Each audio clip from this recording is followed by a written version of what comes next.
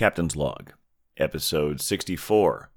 This week's episode of the Beer Vengers podcast is sponsored by the Beer and Cheese Collective, located at 35-11 Ditmars Boulevard in Astoria, Queens. Enjoy their eclectic array of craft beer, artisanal cheeses, and specialty grocery items at the Beer and Cheese Collective. On this week's Six Pour Beer Cast, Captain of the Beer Wonder welcomed back guest Beer Venger Globehopper for an unprecedented dive into the world of mass-produced adult beverages, as well as a return to some favorites. Somewhere in there is a week in beer, as well as another visit to Globehopper's home brewery. Remember to like, star, and subscribe whenever that feels appropriate. And send us your emails at thebeervengers@gmail.com if you have any questions, suggestions, or if you just like hearing us talk about you on the show. And now, without further ado, please enjoy episode 64, Macromania. Well, we're the beer Vengers, beer Vengers, beer Vengers. We're the Beer Vengers. Welcome to the Beercast, everyone. Coming to you from an undisclosed location in Astoria, Queens, I am Captain Porter Brownstout. And coming to you from an undisclosed location in the County of Kings, it is I, the Beer Wonder. And coming to you from an undisclosed location in the borough of Brooklyn, it is I, the Globehopper. And we are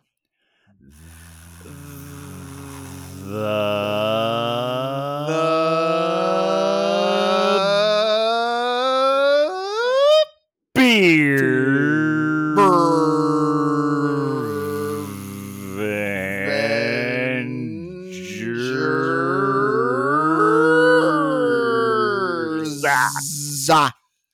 That was some ASMR right there. Like, people are going to listen to that and they're going to get that tingly feeling in the back of their heads. Yeah. Like it wasn't really fully synced up, but I think that we got some bits and pieces of it. And it was it's ASMR, a little bit of new. Anyway, enough self-flagellating commentary. Welcome to the Beercast, everyone. It's great to have all of you here. It's great to have us here. It's great to have the Globehopper back in the house again.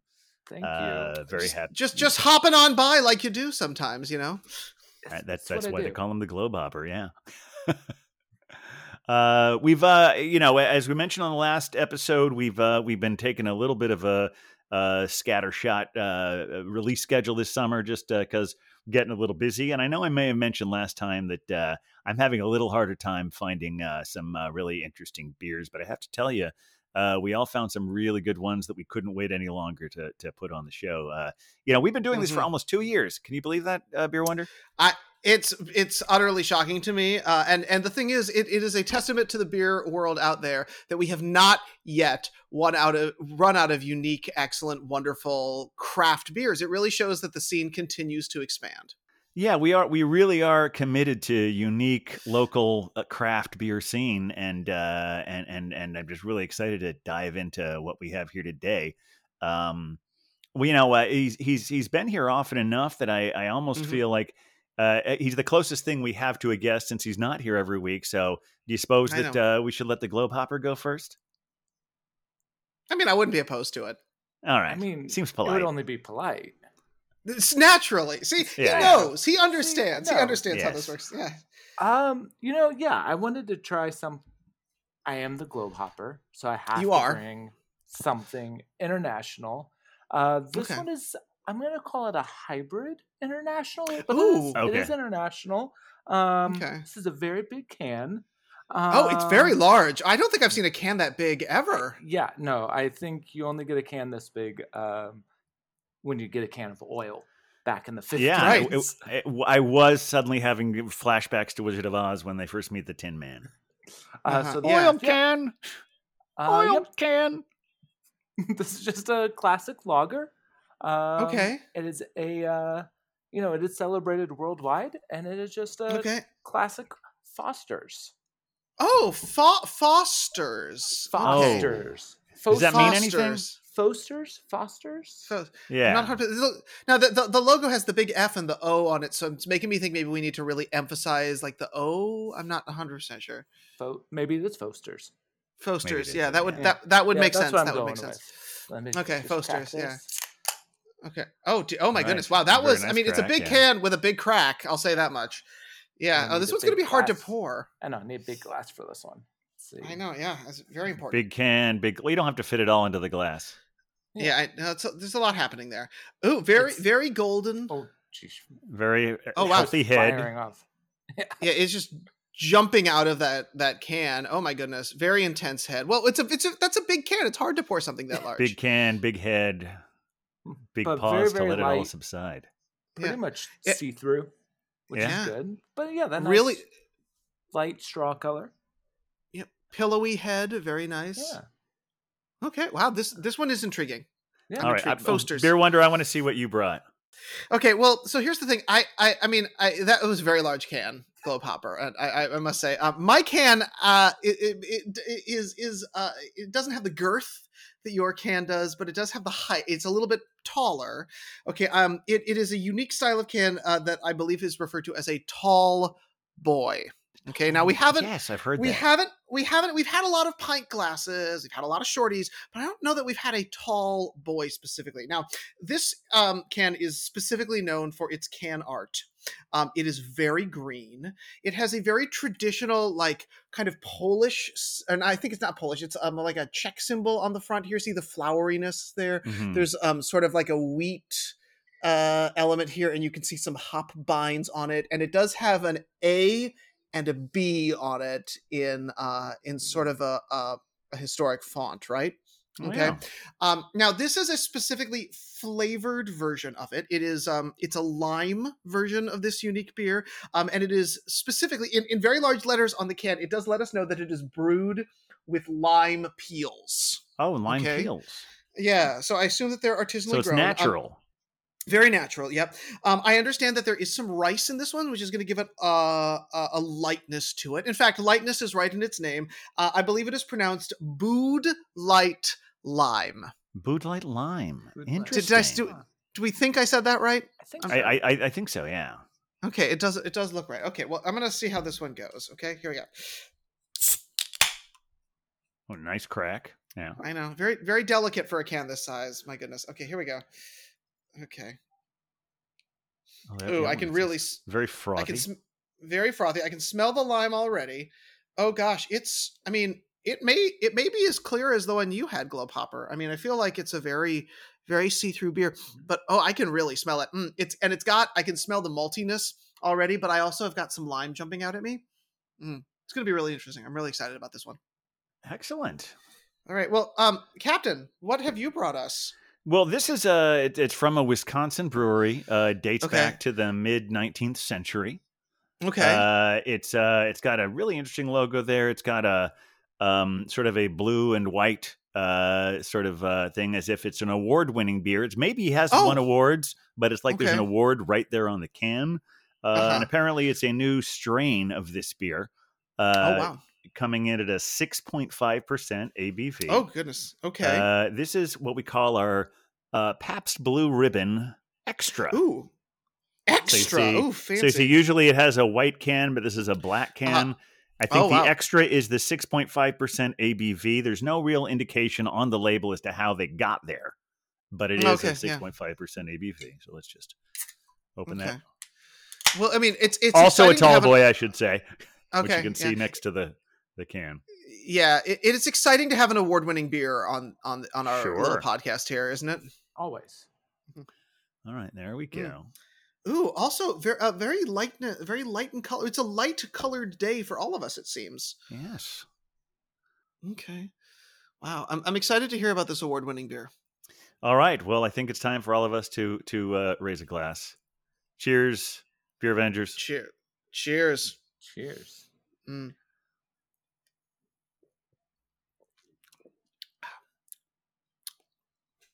That's interesting. I mean, it does taste like what I think of as a sort of a, I believe this is a lager. Mm-hmm. It does not specifically say on the can, but I believe this is a lager, and it tastes like kind of a classic lager. I mean, this is when they say light lager, they're not kidding. Yeah. It's very light. It's It's very light. I mean, I feel like you could drink this entire tall boy, and it would almost be hydrating. Yeah, that's it does remind me of the old Monty Python joke. Actually, this one is a little less light in taste, but as far as what you're referring to, I think we talked about this on one of our early episodes. The whole Monty Python joke about American beer. No. Oh, it's an awful lot like making love in a canoe. It's fucking close to water. Ah, okay, yeah. Well, so. It is. This is very gentle. I mean, it does have a distinct lime flavor. I definitely do get that artisanal lime feel to it. Yeah. But I mean, it's so light. It's just incredible. I don't know that I've had many beers that have been this light. Globe Hopper, how is the Foster's? The Foster's is great. So it's very light. There is a slight sweetness to it, which is kind of nice. And then there's even a mild citrusiness on the finish. Oh, which is kind of it's quaffable. I know we like to say here, and crushable as well. I have to check on the ABV on this one. Yeah. I mean, it's not. You would think with this can it would be easy to. I know find. One would. Well, mine is 4.2 while you're checking, just to clarify the Bud Light lime. For such a large can, it's surprising that it is so hard to find your ABV. It is. Wait. No, I don't see it. All right, we may have to go to Google for this. We'll do some research. Yes, exactly. Well, when you get such rarefied beers like we have today, it can be difficult sometimes to get a good statistic without doing a little extra research. So as you have no doubt surmised listening to so far, this is our macro show. This was I feel like this is something that I know Huck will be very disappointed he wasn't here for this one. So no, he won't. I think the next time he's on, I think he should certainly be encouraged to, if he wants to have if he wants to bring one of those as either his first or second pour, he's welcome to. But yeah, this was something that you've been pushing for a while at Beer Wonder. So what made you think this would be a good idea for an episode? So, first, we like to talk a lot about, the rarefied world of craft beer. But for many people, the first beers that a lot of us encounter are these larger mass produced things. And they could be a Foster's, it could be a Bud Light Lime, it could be a PBR or Pabst Blue Ribbon. And so I thought it was important to kind of recognize some of the big mass-produced beers, and as people who have been learning about beer and enjoying more complicated and complex beers than these are, I think it's sort of interesting for us to take a step back and get to remind ourselves about what these big macro brews can do. Because I'll be honest, sometimes I want my triple IPA with 4 different kinds of hops that comes in at 11%, but every once in a while I just need a Bud Light Lime. They serve their place. And so I wanted to give them the due that they require on our little show here. Well, I think I'm going to say I can't think of a situation where I would need a PBR extra, but I would certainly not turn up my nose at it. We talked at some point that it would be a good idea to bring beers that maybe were cheap beers we had when we were younger. I'm old enough that most of those don't exist anymore. I mentioned that this was from Wisconsin. It does say when I mentioned that it was a PBR was apparently established in Milwaukee in 1844. Mm-hmm. And although my dad just turned 81, he's not quite that old, but it was a beer of his childhood. And I remember at one point him teaching me when I was a kid. He said, what? Ask any person of my generation. Just say, what do you have? And they'll immediately respond, Pabst Blue Ribbon. Oh, wow. Because they had a very popular jingle in their commercials. What do you have? Pabst Blue Ribbon. What do you have? Pabst Blue Ribbon. It didn't go. There's not many more lyrics in that. I think, what do you have? Pabst Blue Ribbon. Pabst Blue Ribbon. Beer. I think it's really that entirely. That's catchy. And, it not only is it a hipster beer now, but it's also being embraced, sort of celebrated by some establishments will have a happy hour specifically with Pabst Blue Ribbon on special. because they can sell it really, really cheap. And it's not just those things where it's not even a bait and switch. You know how some bars will have select drafts for happy hour, and they'll all be there'll be a place that has some really good beer, but all the select drafts, they will only select the macros. It'll be like Bud Light, and maybe Rolling Rock or Yingling, something like that. There's like a number of things where that's what it's going to be. But I see places like specifically like dollar PBR for happy hour. Which, I mean, if that's the experience that you're looking for, that's not terrible. I remember my dad taking me to a Smash Burger in Dayton one time, and he specifically took me there because he wanted to get the dollar PBR. Well, there you go. So you picked yours for nostalgic reasons. I picked mine because I actually like Bud Light Lime. I feel like I'm one of the 10 people left who actually enjoys it. I find it to be a delicious, refreshing beer to have on a hot day. Globe Hopper, why did you choose the Mysterious Foster's? So Foster's does actually have, I used to drink this a lot when I couldn't afford a lot of beer, because it is 23.5 ounces of beer for $2 usually. Oh, wow. $2 to $3. So I have a lot of long nights with Foster's because it's just, you get one and you that's the only one you need. You don't need more than that. Yeah. But it's also, it is officially international, but it's mostly not. But it was originally brewed in Australia. But it was an American brew in Australia in the late 1800s. Little known fact. Oh, wow. Yeah. Yes, I know a lot of Australians are very amused by the fact that Americans think it's a popular Australian beer. It's not. It's mostly brewed in, I think in England now or somewhere. It's in Europe. Yeah. I went there same year we started the podcast, and I don't think I saw Foster's anywhere, but that's their slogan where they say, Foster's Australian for beer. It's no, it's not. That's no. No. Well, I'm glad that you brought us a little bit of international flavor there. But I was first introduced to Bud Light Lime actually on a tour of the Budweiser factory. I was doing a TheaterWorks tour, for those of you who remember our artistic backgrounds, and we stopped and as a group went in there because, of course, when you go, they have a little soda machine of beers at the very end, and you're supposed to get one, but no one monitors it. So we naturally tried all of them. And Bud Light Lime was the one I kept coming back to. And so I kind of just fell in love with it. It became my little refreshing beer of choice. And when I worked for the museum company I worked for a bit, it became known that it was my preferred beer. So whenever we would have an outing, someone would always buy me a Bud Light Lime.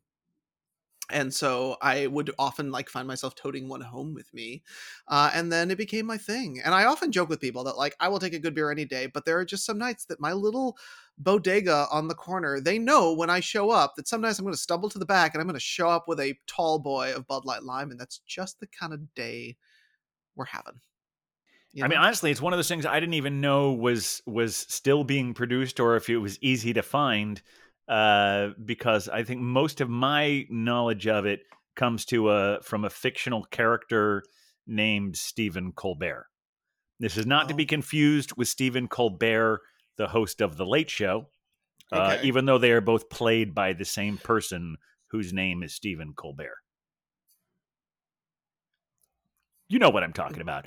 He had a show called The Colbert Report. It was a spinoff from The Daily Show.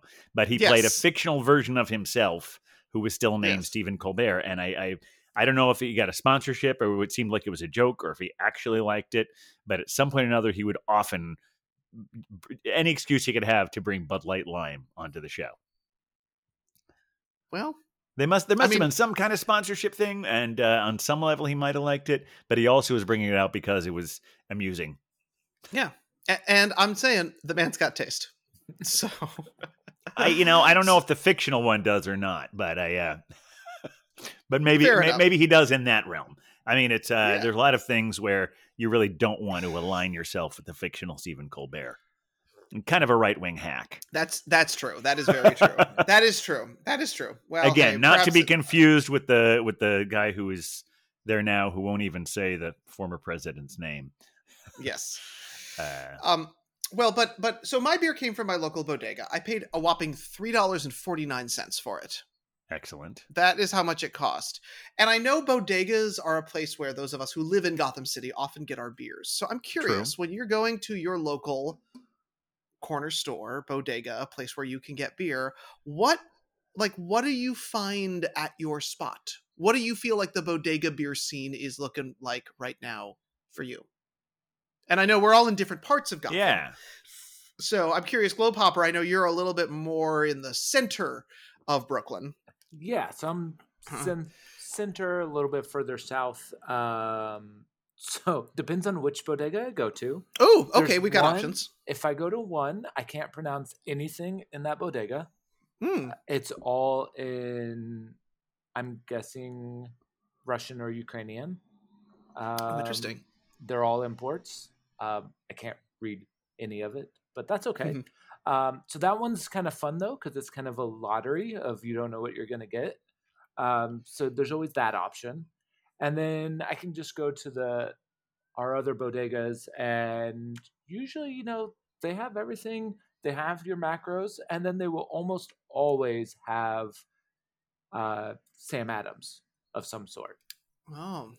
And usually one of the seasonals and one of the Boston lagers. And then some of them even have Brooklyn Brewery as well.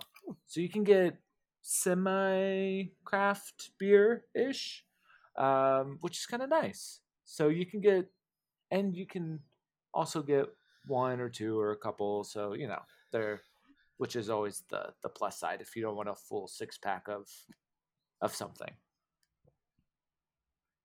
Yeah, I think singles out of a local corner store are actually a nice element, because you can just if you need one, you just go off and do what you need to do with that single one if you're not looking for a full night of craziness. That makes sense. Mm-hmm. What about you, Captain? Yeah, it's interesting. I don't go to bodegas a lot in my neighborhood. For me, a lot of times it seems like if I'm going to a bodega, it's because I'm in a neighborhood that I don't live in, because there's just so much access. So for me, less a bodega beer, but I'd be thinking more of a grocery store beer. Although I will say that the bodegas in my neighborhood, generally speaking, have some good beer selections. They but so do the grocery stores. I would say and the trade fair in my neighborhood is 24 hours. So if I'm going there or the other grocery store these days, it's mostly I'm often going to our sponsor, the Beer and Cheese Collective, and Beer Wonder did want me to, even though we're using our lovely Beer and Cheese Collective glasses here. Beer Wonder wanted me to remind all of you that none of these beers are sponsored pours. No, you should not go to Beer and Cheese Collective looking for Pabst Blue Ribbon Extra. But you should go there because there are lots of wonderful beers there. So if I'm not going there and I'm going to the grocery store, more often than not, I'm coming home with a Founder's Porter. Oh, interesting. It's one I often will find myself taking to parties. I also sometimes, if I have a bunch of really great beer that I'm saving for a Beer Vengers get together and I want to resist drinking it before anyone comes here, it's a really good one to have there as sort of a buffer to save my other beers to share with my friends. We've gone through the whole discussion of I actually haven't looked up lately to see how Founders is doing and how big the fuck Founders movement is going anymore. But I hope they're starting to learn and actually be better. Because if they don't, I may have to find another go-to, and it seems like I could at this point I can always find Founders Porter. So if I just need a 6-pack where I don't have to think too much about what I want, that's what I usually bring home. That's a reasonable go-to. Yeah. I mean, so in my neighborhood, I have both a bodega and now a grocery store. And this was very exciting when we got the bodega. When we got the grocery store. And when I was going to get my beer, I first went to the grocery store because they have a full wall of beer. And believe it or not, I could not find this beer there.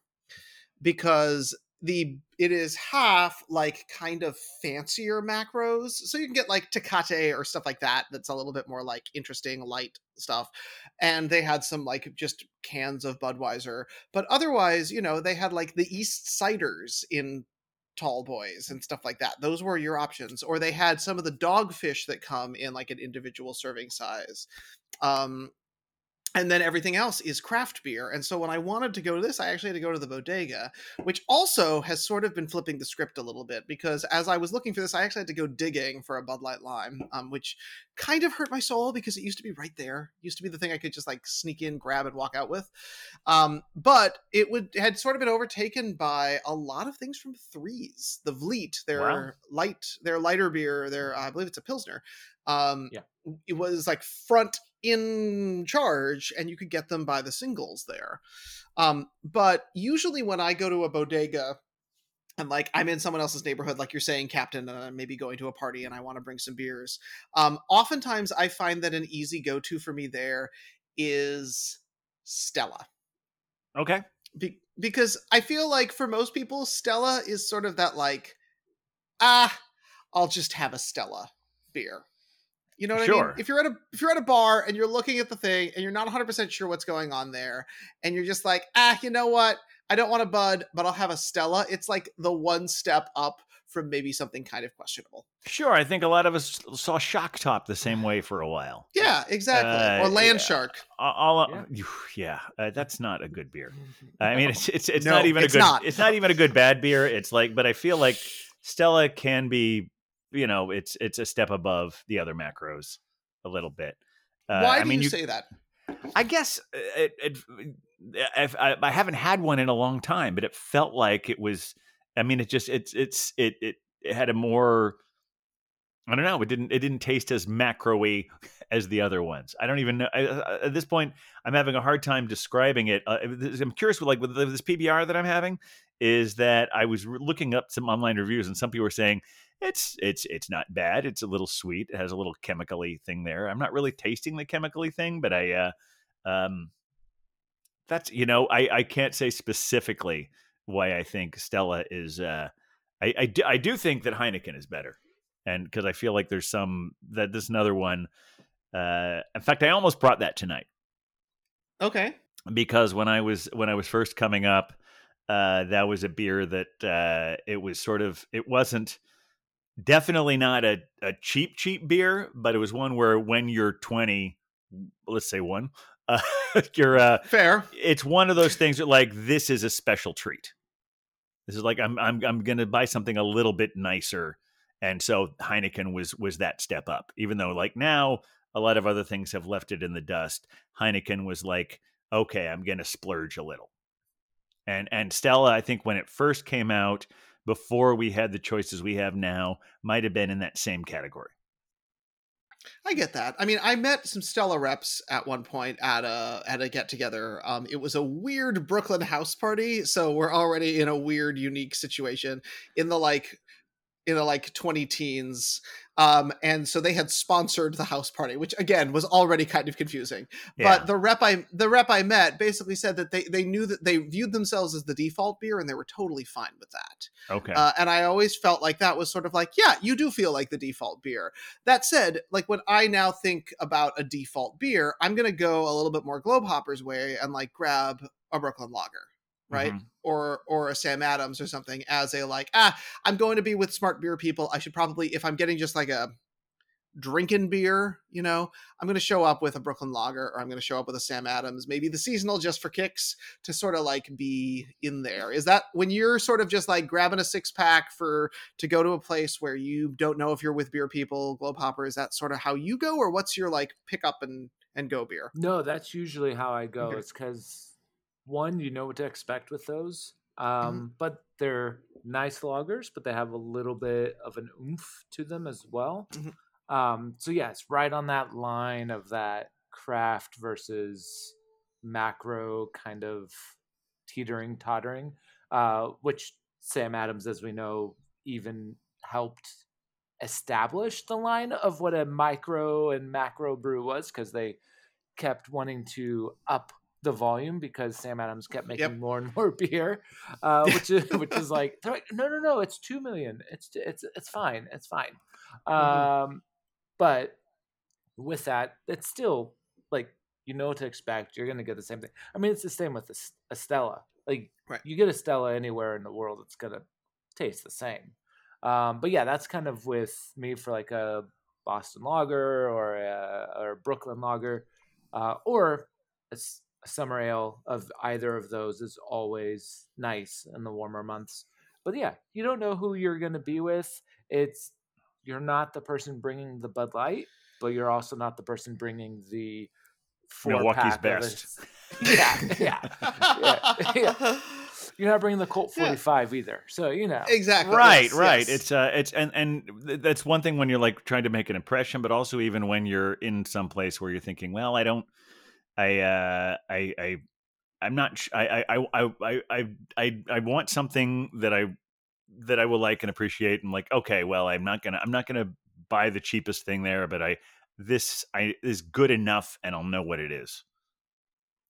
Interesting talking about Brooklyn. I told the story way back at the beginning, but the first place I ever got a Brooklyn beer from was a supermarket.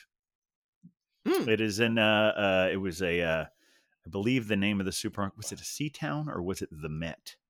I don't even know if the Met is even still around, but I think that's what it was. It was right off the Astoria Boulevard stop. It's now a Staples. But I was in that grocery store, and I found a 6-pack of Brooklyn Brown, and I said I want to take this home. And I don't think craft beer was even in our vocabulary because this was probably 1997, maybe 98. Wow. And from that point on, I think there actually was a bodega down the street from me on Steinway Street that had it as well. But for a while, yeah, it was like anytime I would see Brooklyn Brown, I'd get that. I mean, it's still good. It's still a good beer. I agree. It's still good. I think it's one of those things where this is one of the things where trends make me mad because Brown has never been a trendy beer, but I still think that Brooklyn Brown is. I mean, I love their black chocolate stout as well as a few number of others, but Brooklyn Brown has always been a fantastic go-to for me. Right. And I think that's the thing, is that once these places start to get bigger, we kind of start to write them off, right? Like I have a long-term sort of love-hate relationship with Goose Island because I remember them when I went to Chicago and met them before they got all in bed with AB InBev and became this sort of like big thing. But I still think that some of their beers are really excellent. And so it kind of becomes hard to write them off once they get, I feel like when we have the Beer Ventures events at my place, you're the one who's always saying, let's have one of those Goose Island barley wines. Well, I mean, I have them in there. I tell you they're going to be there, but I feel like you're pushing it more than anyone else, and I respect you for that. Yeah, because I think sometimes, I like, there is that sort of, I feel like I'm often hurt when I find out that one of my favorites has, sold out or something like that. Mm-hmm. So for example, Coney Island, which is a place where I spend a lot of time and have perhaps had some weekend beer things to share. But is partially owned by our friends at Sam Adams. And initially it felt a little bit like, oh, what's going on here? But they're continuing to put out interesting, unique things.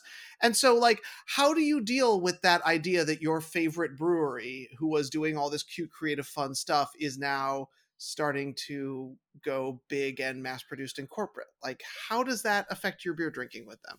We've talked about this before, and I'm going to sort of die on this hill if necessary, I don't think pairing with Sam Adams really means selling out. I mean, I don't agree. I don't think so. Within I the don't craft think so world, either. Yeah. Because I think that they seem to have a track record of allowing people to keep their own creativity, like especially, and there's no better example than Dogfish Head. Dogfish Head is as good, if not better, than they've ever been. If anything, their association with Sam Adams has allowed them to have more distribution. Yeah, well, I know, but I mean, but sort of on the flip side of that, when Goose sells out to AB InBev, like that taints a lot of people's ideas of, of their beers. The only way I find that to be especially apt and correct, if that's not just a synonym, is that I feel that the Goose Island you see at bars is always not very good. Like is it the 312 or is it another 3-digit number? There's an IPA that is like a go-to if like it's just basically someone pretending they have craft beer cred, even though they just have an AB Goose Island. And it's not a very good one. Well, there is a Goose IPA, but there is a 312. Like they have a number of them. Yeah. And I remember their OG IPA was one of my favorites. It was one of the ones that got me into IPA drinking. Yeah. And I always joke that I still will find that beer and drink it because also they have the little goose it's thing cute. It's adorable, and I want to see the guy like take his hand and like wring a goose's neck while he's drinking, which is sadistic and terrible, but whatever. But like there's always, I think people sort of run that fine line, and part of me's like, get when the getting's good a little bit, my friend, the folks down at Coney Island, they outsource all of their like core beers, but they still produce really good stuff. And I've had some unique, interesting, fun things that have come out of their doors. They're still employing unique, creative, interesting people there. So it's not like they've totally, jumped the ship. Yeah, Macro in and of itself. Oh, go ahead. Sorry, Jonathan. Globe Hopper. Oh, no, I was just going to say, actually, one of my favorite stouts I've had in the past 3 years came from Coney Island. Mm-hmm. But they released, it was a half-caked. It was a chocolate cake milk stout that they released in July, which is the worst time to release that kind of beer. Most definitely. Only if you're not me, yeah. Yeah, I mean, I had it a few times and it was amazing and it was delicious, but it tastes like cake batter. But yeah, no, they're still making excellent beers. But I think the flip on that is play a little bit of a devil's advocate, but that's all right. Sure, I love it. That's why we're here. Yeah, with that, they have full control. But with Goose Island, if I remember correctly, they sold the recipe. So the recipe actually that is correct. Changed. So that is correct. That's the difference of selling the recipe or selling the name. So, do you send the name for further distribution like Coney Island with Dogfish Head, even Sam Adams? Or are you actually selling the actual recipe to someone else like they did with Goose Island? Because I was doing a little research with this. I'll go on a little tangent. Don't worry. Go for it. I love it. This 5% beer's hitting me. It's fine. I love everything about it. Globe Hopper, take us somewhere. This 6.5 is hitting me too. It's a tall boy, remember. I know. My oil can, my 23 ounces is coming out. Oil can. There you go. But we need to make that a sound. Anyway, continue, Globe Hopper. Yes. No, like Kona Brew Pub or Kona Brew Right, yeah, Company. Kona. Mm-hmm. So they are owned by AB InBev as well. A little known fact. A lot of people don't know this. But they are owned actually by their craft beer division. So they have an independent brewers division that helps brew all their beer along with Widmer Brothers, and I believe Goose Island is actually still within that category as well. So it's their craft beer division, but all of the major money, distribution, and everything is then done by AB InBev. But even though their major distribution is happening in California, they are still part of an independent craft brewers guild in Hawaii. So they can do that fun stuff, just like Coney Island. They can, and Dogfish Head, they can do the fun stuff with local fruit, local produce at the small brewery, but all their mass-produced stuff is going to be overseen by AB InBev. So if I get a beer from Kona in New York, it's AB InBev, but if I go to Hawaii, it's Kona. If you go to the brew pub in Kona, Hawaii, then yes, it'll be from there. This all reminds me of a story of it was a great little monologue by Mike Daisey called "How Theater Failed America," and it's just basically about how that so many theaters that have when you get in bed with corporate America and try and do, and he talked about going to a theater where they had this incredibly beautiful lobby. And just like you could want to just move into the lobby and have all that, but if you go down 3 floors, they have this like 100-seat experimental space, and the artistic director said, here we can do whatever we want to. I'm like, is that why you built this whole thing? Because they're down there, and 3 floors up, they're doing a revival of Grease with a 3rd-tier reality star. But in this 99-seat space, we can still do whatever we want. It's I don't know. Yeah. Is that analogy apt at all? Is that? Yeah, I think so. Yeah, because it's like they kind of there's a little bit of like prostitution. There's like, we will sell our name so you can sell garbage beer all over the world, as long as in this 500-foot space we can make stuff we're proud of. Well, I do want to be clear. Kona's beer is I do enjoy Kona's mass-produced stuff too. I haven't had a lot of it, so I don't mean to pick on Kona specifically. I'll treat you, Captain. We'll get you some. We'll get you some. Yeah, I think I have had it. I don't want like I'm just saying that like that's the sort of the devil's bargain of craft brew getting involved with the macro people. Is it like, okay, at some point will their name mean less because there's so many places where the only beer they've had by that brand is not very good? I think I could see how that would be a risk. Yeah. Go ahead, Globe. No, I was agreeing. I think it's a fair analysis. But that gets me to something that's kind of interesting, which is that, we've dealt primarily with like American and British macros today. I got my Bud Light Lime. We've got our Foster's, which is technically British, even though they kind of say it's Australian. Yeah. But every country has its own like massive mass-produced beer. And I remember when I was a kid, when we lived on the island of Cyprus, Kio was the light lager that like my dad drank. Like I would go when he would be like, can you run to the store and get me a beer? I, at like 14, would quite literally like run to the like Cypriot bodega and pull a Kio off the shelf and buy it for my dad. And that was just sort of like what they drank. Since you have lived all over the place, Globe Hopper, I'm curious if there are any like non-American mass-produced beers that stick out to you as being either really excellent or kind of terrible. So I'm going to go with both. Okay, I love options. So my time in Asia, I did have snow. If you've ever been in China, snow would be the equivalent of, also you may have never heard of this one either, but Sol. Sol? Sol, S-O-L, okay. sun. That's it's another Mexican lager. It's the steps down from Corona. Mm-hmm. Okay. So you can only imagine. But it's one of those things that, like, when I lived in Mexico, that's what we grew up with, and that's what you drank. So like it's fine. Same within China, it's snow. That's just what it is.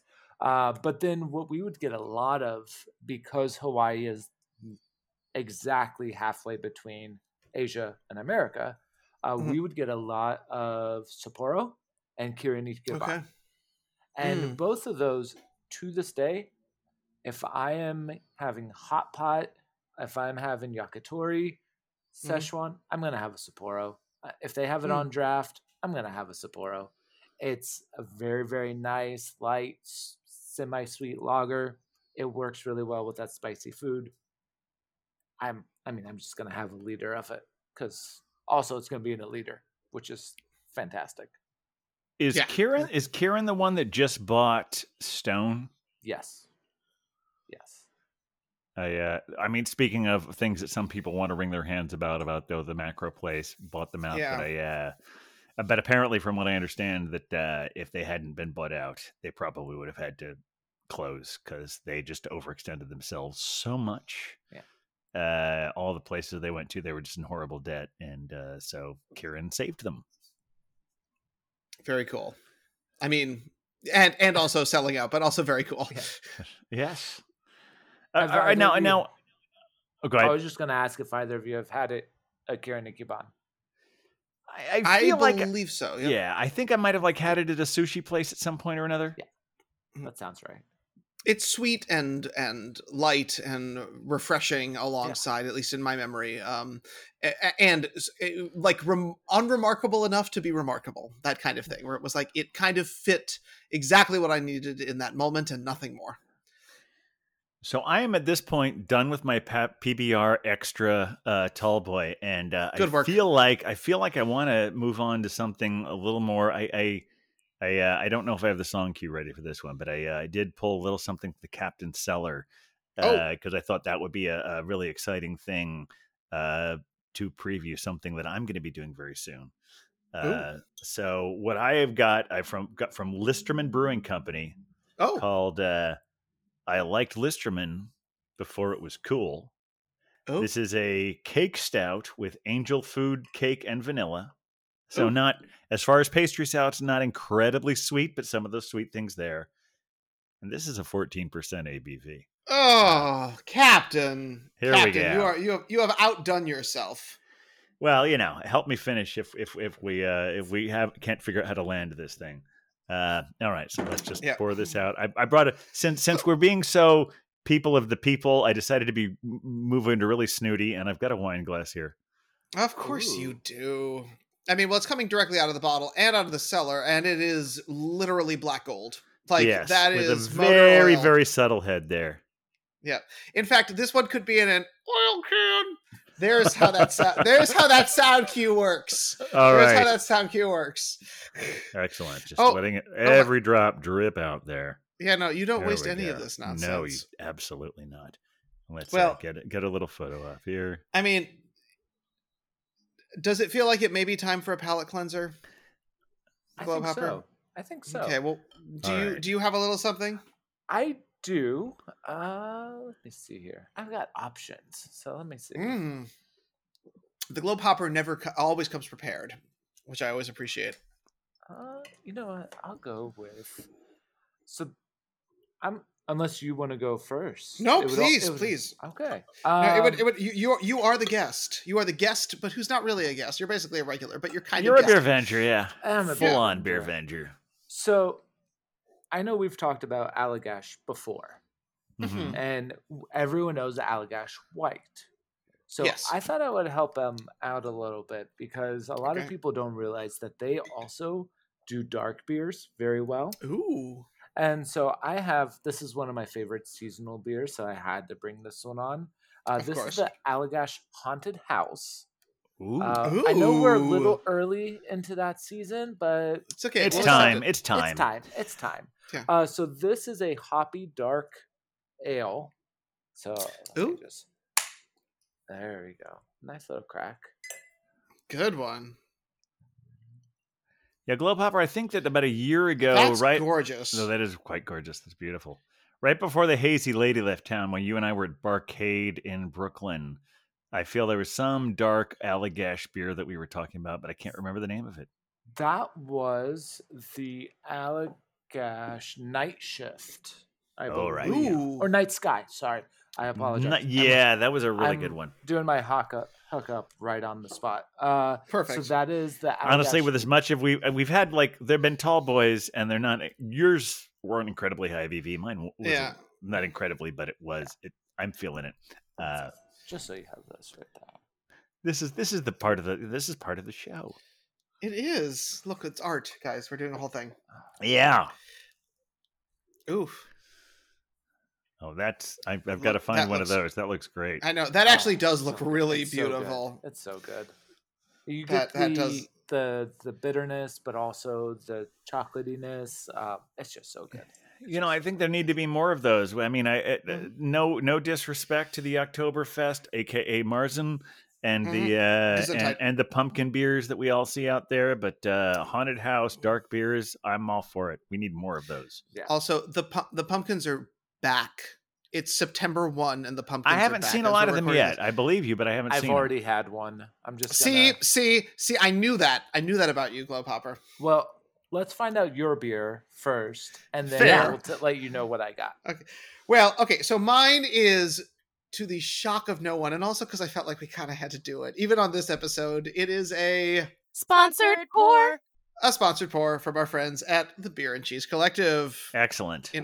Yes, it is from Threes Brewing Company, which I know we have a fraught relationship with, but we're there.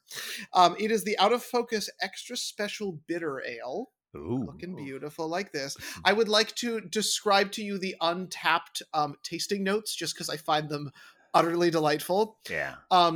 Orange marmalade, golden raisin, autumn honey, toasted English muffin, and shift beer. All right. I think that's like a haiku, but it's too many syllables. But yeah, it's a journey, is what I'm saying. Like that's like breakfast. It's just breakfast. Yeah, it's mostly a breakfast beer. So we're just gonna pop this one open and see how this looks. But I mean, it is definitely amber enough to fit that description. Decent head retention. Really nice. Yeah. Yeah. And I am definitely getting honey and raisin on the nose. Big fan. Very nice. Beautiful beer. All right. Yeah, I am curious to find out what's happening with Threes and if that douchebag who said all those horrible things, what his deal is, if he's still making money from them and all that. So I didn't mean that to be too much of a monologue, but it seemed to become one. No, have you heard? Go ahead. No, I think that's fair because haven't drank them for probably like 6 months now because of that. And I'll see them in the store and I'm like, should I? No, I'm going to go over here instead. I know. I have walked past them. Let's put it that way. Yeah. And their distribution is certainly there, but I hope that, and I do hope that the staff is doing well because I know that staff was sort of separate from all of that.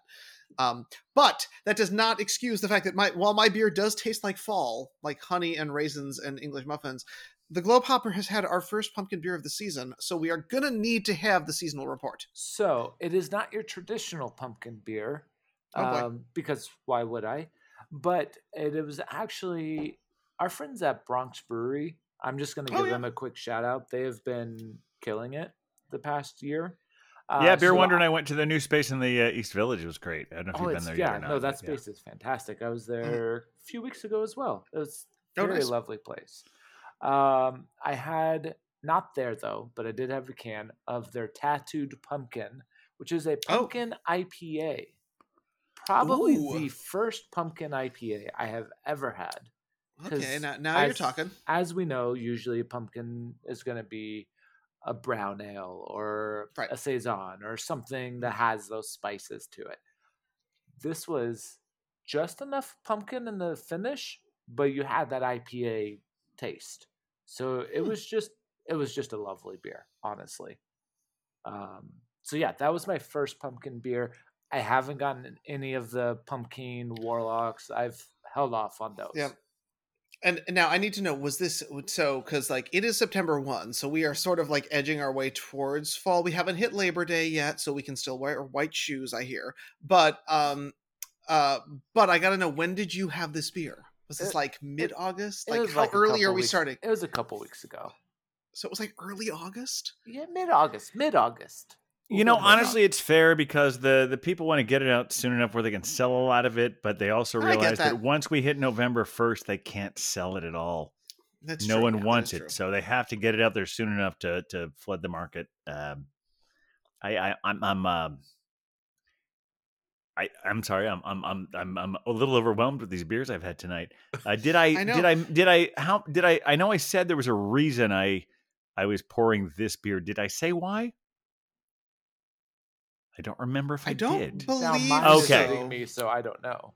Okay, so if when I'm editing, I'll see if this all makes sense. If it all, I can piece it together. Write drunk, edit sober. That's what they say. I honestly, right? I think that's one of the beauties of this show that we drink real beer during it, and we accept whatever consequences come from that.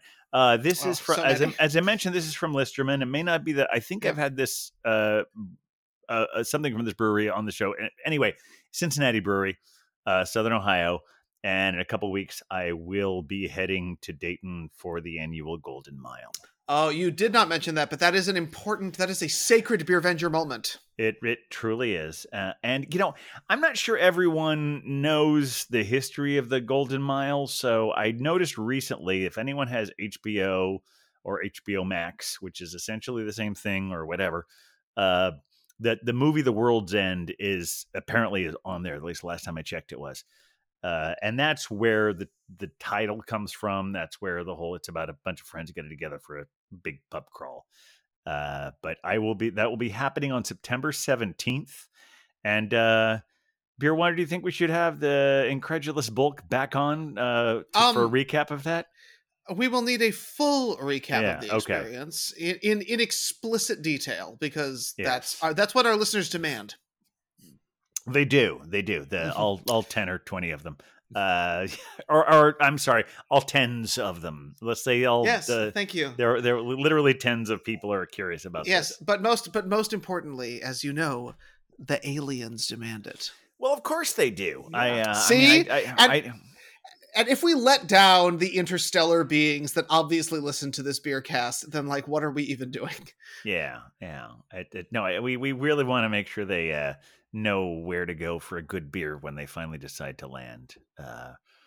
Really, experiencing the craft beer scene is, depending on your perspective, is a lot better than random anal penetration of hayseeds and yokels. Well, yeah, right. Whatever floats your boat. I'm not trying to downgrade that. If that's your thing, do it. But why can't we have a little from column A and a little from column B? Is just what you make a very good point there, Beer Wonder. I think that we can have both. I think that we're in a world where it's we don't have to be so binary about the whole thing. I know. Well, speaking of this is a hard transition, but it actually works in my head. Speaking of aliens with anal penetration and enjoying craft beer put together, I do want to talk briefly about my week in beer. Oh, please. Because we are going to get here, I promise. But I did have I mentioned, I've already teased this a little bit, but our dear friends at Coney Island Brewery did have an excellent drag show within their brewery, and it was the very first time I've ever been to a drag event at a brewery. It was a ton of fun. They are now doing it the last Saturday of every month going into the winter, so if you needed a reason to get yourself down to Coney Island, I mean, it's lovely, but also, okay, fine. But there's a great reason to go down to the brewery, because it's also like an early-ish drag show. It's like Saturdays at 5, so you can have a couple and then like have an evening after that. Okay. And they also have an excellent new Goza out there that is pirate themed. That I cannot recommend highly enough. I drank it all night and enjoyed it very much. But I did want to give a great shout out to our Coney Island Brewery friends for keeping the drag spirit alive, keeping the weird at Coney Island, and continuing to put out good beers. So the Coney Island brewery scene is going strong, and I felt like it needed to be mentioned. Yeah, I need to. One of these days, especially since I'm going out and working in the world again. One of these days, I'm already at the bottom of Manhattan. So one of these days, when you're working at Coney Island and I'm working at the bottom of Manhattan, we need to get together and go to Coney Island Brewery. Yeah. Well, this day will be passed, but September 3rd, they are doing a pint for a pint, meaning if you give them a pint of blood, they will give you a pint of beer. And let's just say, I get out of work at 5:45 down there, and it ends at 6. I am running down Surf Avenue to give my pint. I would come down to join you, but apparently the night runner has invited me to his abode for a karaoke party that night. Ooh, that is very exciting. So clearly I have to go out, run out and buy a 6-pack of Founder's Porter so I can naturally at your local bodega. Empty-handed, yes. But hopefully sometime before the end of the month, you and I can figure out somewhere where our schedule meets up, and I can go down to Coney Island, because I haven't been there in a while. I know. Well, you're welcome anytime. Any reports for the Globe Hopper or the captain of our weekend beer? Well, I want to hear, the last time we had Globe Hopper on here, I think we were premiering whatever, one of your homebrews, which is something you've been keeping up with. Wonderful. Yes. In fact, I have a hard time when you send me one of your beers, give me one of your beers, I should say. I always want to make sure I have someone to share it with. And a couple of weeks ago, you said you're brewing a new one, and I'd had your last one in my refrigerator for a while. So I told the Belgian babe, we have to have the Globe Hopper's beer tonight, because I have to give him the bottle back, which we did, and it was wonderful. And the other day, you and I met near. We met at Iconic Brewery. I don't know if we've had any of their beer on the show, but if not, we should. And then you and I went to. I gave you your bottle. so you could brew your beer. And then we went to the Baroness. Yeah, which is a lovely place. It was Vernon the first time Boulevard. I had been there, and I know you've Yeah. mentioned them on the show before. Yeah, they've only been in that location for about a year, I think. Yeah. No, it's great beer. Good burgers as well, as you should have. Important. Very important. Yes. Yeah, I mean, I stuck it very simple. I think I had a Pilsner and a cream ale. Oddly enough, they both ended up being from Other Half, which was just what it was, which is fine. Sure. I mean, they make good beer. But yeah, I mean, I've been mostly at home brewing, which has been good times. So I did give you guys that one. That was an amber ale, I believe. It was delicious. It was it was technically an amber ale, but it was a little darker than what I usually it was an amber ale. Yeah, it was bold. It did its job. It did its job extremely really well. good. It showed up and performed, and I was proud. I gave it $1. I was pleased. Yeah. So that one slipped it right into the G string there, huh? Yeah. Yep.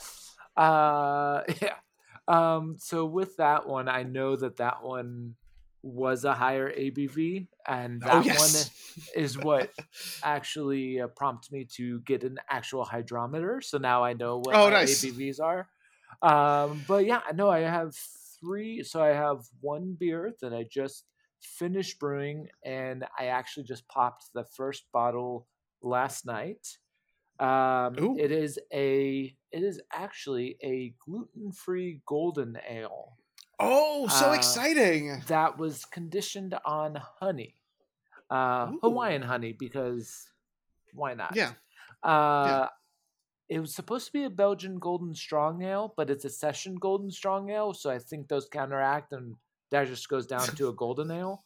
It's like a 5% beer, but it is gluten-free, and so it is a very nice, lovely beer. I did not pop it on the show tonight because it is overly carbonated, and it went all over my kitchen. So awkward. That's why we don't do it on the show. But so I do want to ask, what did you use as your fermentable or as your grain then to make it gluten-free beer? Yep. So I stuck with Extract Brewing because I live in Brooklyn, and carrying 10 pounds of grain 6 floors up. Hard pass. Yeah, no, I'm not going to do that. So it is extract. So it was sorghum extract with oat flakes and rice sugar. And then there was also some Belgian candy sugar in there. And then I conditioned it on Manuka honey as the priming sugar to create the carbonation. And it did its job very, very well. Yeah, I love that the Globe Hopper is brewing beers, keeping with his profile as far as like as international as possible. Like all sorts of continents are represented in the way you brew your beer. Well, I do have some traditional ones. I do have a pale ale. I mean, there's Caribbean, there's Asian. It's all in there. Yeah. Oh yeah, there's going to be some Asian in my next one. I have to bottle it. I just have to bottle it. And that one will actually have some Chinese 5-spice in it as well. Oh, fun! And then I just got a classic American IPA. You know, I just got that one. Oh, you said that fermenting that little thing. That little thing. He's just hanging out in the closet.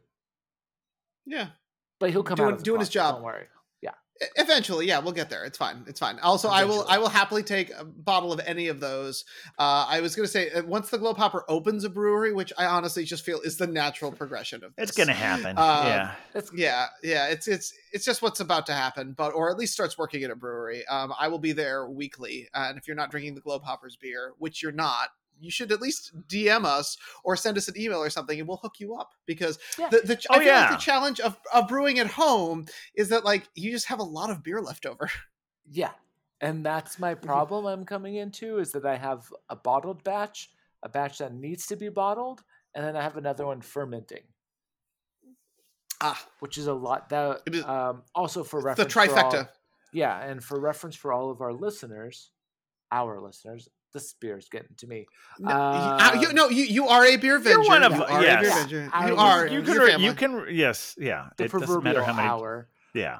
You've been on this show. You may have been on this show more than Nutpool. Say what you will about Nutpool. Anyway, continue. Say what you will. Say what you will. But honestly, though, this would have been the perfect episode for him if he were in town. That's his loss. Anyway, you were saying. Sorry, I didn't mean to go on a tangent. No, it's okay. Each batch is 2.5 gallons. Woof. So doesn't sound like a lot when you're brewing, but that's a lot you have to drink. Yeah. That's a lot of beer. So yeah, that's my problem. That's why you're so good at sharing. Yeah. Because I can't drink 2.5 gallons. Well, I shouldn't drink 2.5 gallons by myself. You will if you need to. I mean, if it's required of you, it will happen. That's fine. Well, a beer venture steps up when asked. That's what we do. Yes.